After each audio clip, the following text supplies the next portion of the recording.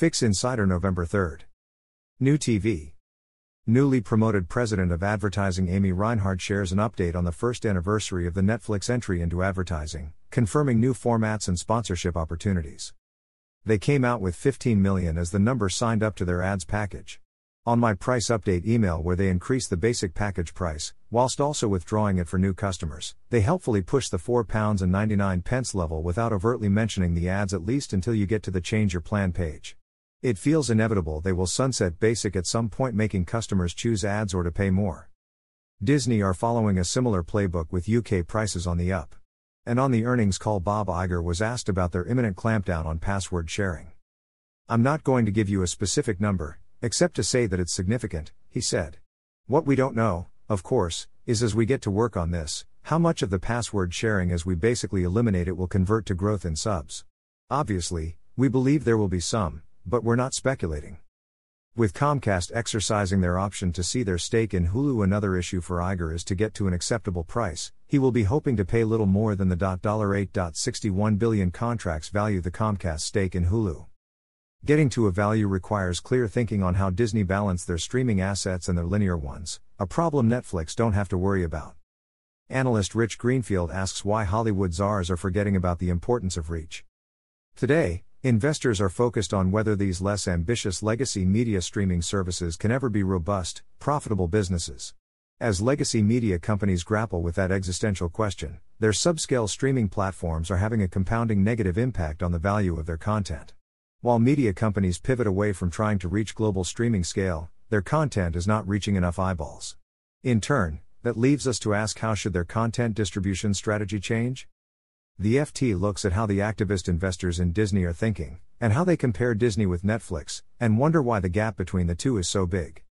We are about to see how linear and streaming can be brought together, as Paramount is to bring their Channel 5 business closer with their fast service Pluto.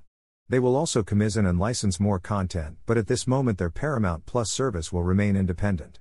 This looks like a good use of a strongish local service with the global might of Paramount. And raises questions for ITV and C4, who generally offer just their own programming. Does size matter to audiences? And to advertisers? A good Variety opinion piece argues Hollywood need to diversify their business model, mentioning things we have covered like brand integration and brand cathedrals, but also recognizing the unique position storytellers are in with AI. For all the hype, the new tech is perhaps best employed on existing IP, where it can be expanded and extended by AI. Ads. As the main players in NewTV embrace advertising, do they strengthen the idea that ads are for the poor? The data you can pay to avoid them is spreading. Meta have announced ad-free Facebook. Meta will offer people in the EU, EEA and Switzerland the choice to pay a monthly subscription to use Facebook and Instagram without any ads. They can alternatively continue to use these services for free while seeing ads that are relevant to them. But it's not quite the volte-face it looks like. Sure, people paying €9.99 per month, €12.99 for mobile users, is nice, but the quarterly Facebook ARPU is $11.23 globally and $19.04 for European users, $56.11 for US users. So it's not a huge profit driver.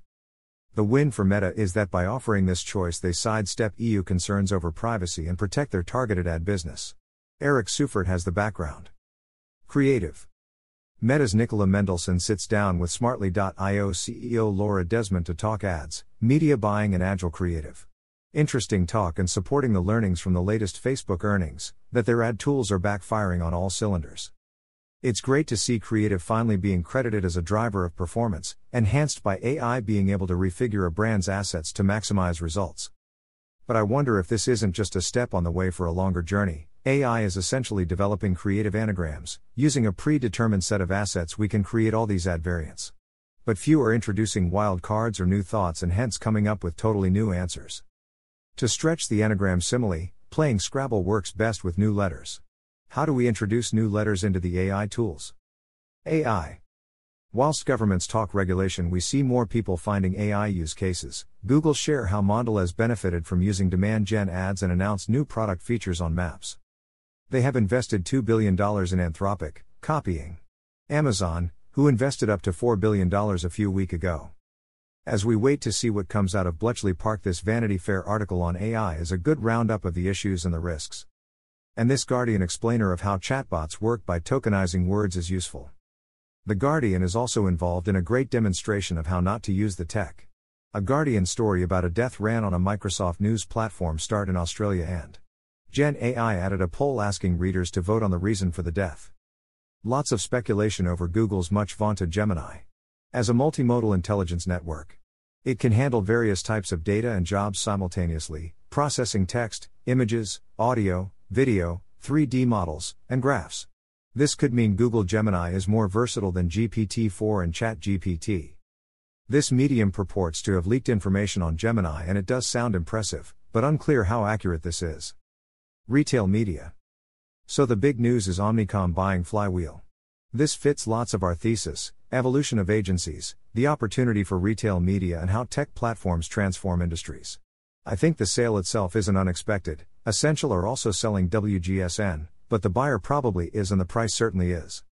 It's odd that just last week Flywheel issued a press release announcing the integration of 11 unique Essential digital commerce brands to form a single, global brand. Then 1 week later they get bought for $835 million. Great move for Omnicom, matching the Publicis buys of Citrus Ads and Profitro. But there is little left on the table of any scale for others who may want to play catch-up. Could Tesco be persuaded to sell a chunk of dunnhumby? Is thought they explored a sale in 2015 but nothing happened. Their latest thinking on defining retail media success is good. My point here is that, with the right insights and the right channels at their disposal, advertisers can use retail media to drive awareness, consideration, and loyalty as well as sales. While retail media might be a convenient catch-all term, the truth is that it's not a singular proposition. It's one that gives brands the ability to meet a variety of different objectives. Over in Australia the scale may be smaller, but the ambition is the sale, and Coal 360 are a significant player and growing fast, in terms of people, business and capabilities. Buy has 13 firms that are helping retailers cash in on the $130 billion retail media market. AdTech. Kieran O'Kane has written a good piece called The Ad Tech Optimist, Nice Glass Half Full Thinking that deserves attention. GroupM is removing made-for-advertising sites from its inclusion lists, which is good. But it seems oddly difficult to find whether Outbrain and Taboola are in or out. Amazon. The Amazon Q3 results were suitably impressive, beating estimates with a 13% rise in revenue. Ad revenue was up 26%, and on the earnings call CEO Andy Jassy said, "We have barely scraped the surface when it comes to better figuring out how to integrate advertising into video, commerce and groceries." The plumbing of the ad business is also improving. Amazon Marketing Cloud and Amazon DSP are now integrated with 9 customer data platform solutions. Lots more impressive stats on their investor relations site. Merchant. As VC-backed fast last-mile firms evaporate, a handful of big players dominate takeaway, with DoorDash handing 2 billion deliveries a year. Can they take on grocery too? They do grocery, but little mention of this in their latest results, and a take rate of almost 13% probably doesn't suit grocery. Lots of activity around fast fashion. Shine have bought UK firm Missguided, confirming speculation. They recently bought US retailer Forever 21. The very sector was created by London startup ASOS, but they are struggling, with The Guardian calling them a fast fashion also ran. ASOS chief executive Jose Antonio Ramos Calamonte has a turnaround plan focused on bringing ASOS back into fashion, and the firm back into profitability by 2025. Marketing Week lock on to a mention of brand in their marketing plan, suggesting they plan a move away from seductive performance marketing. Reading their investor deck, they are very focused on full funnel marketing, regular, disruptive marketing campaigns with a full media approach inclusive of TikTok, digital videos and Street Ooh. A test and react program shows the influence of Shine. Unilever is selling Dollar Shave Club after 7 long, awkward years of trying to make it work, to the PE firm which owns Tom's Shoes. They will retain a stake. They should be reading BCG on winning formulas for e-commerce growth. And this good deck from a fixed friend on the doomed quest towards perfect lifetime value, LTV. Social. If you read one thing, I would recommend this Wired story on a TikTok talent factory. It's not too far from those creator, influencer, collab houses that were so talked about a couple of years back. But this feels different, as the business model is so much more refined now. The Washington Post looks back at the space with from mommy bloggers to TikTok stars, how creators built a $250 billion industry, but also notes that the census etc. doesn't recognize the scale of this phenomenon. Last week I mentioned the Benedict Evans talk with the founder of Caravan, the CAA company focused on social shopping with celebrities.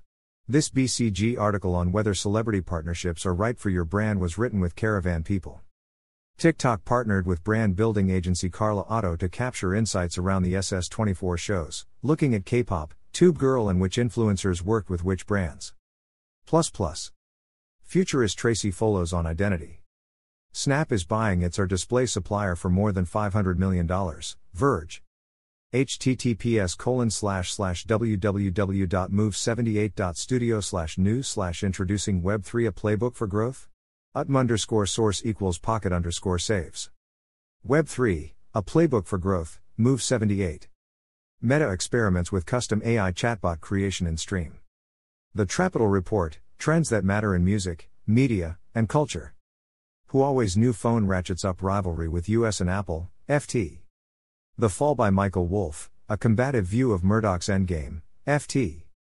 WPP issues second profit warning as tech clients retrench, FT, missed this last week. The hot new thing in social media is here.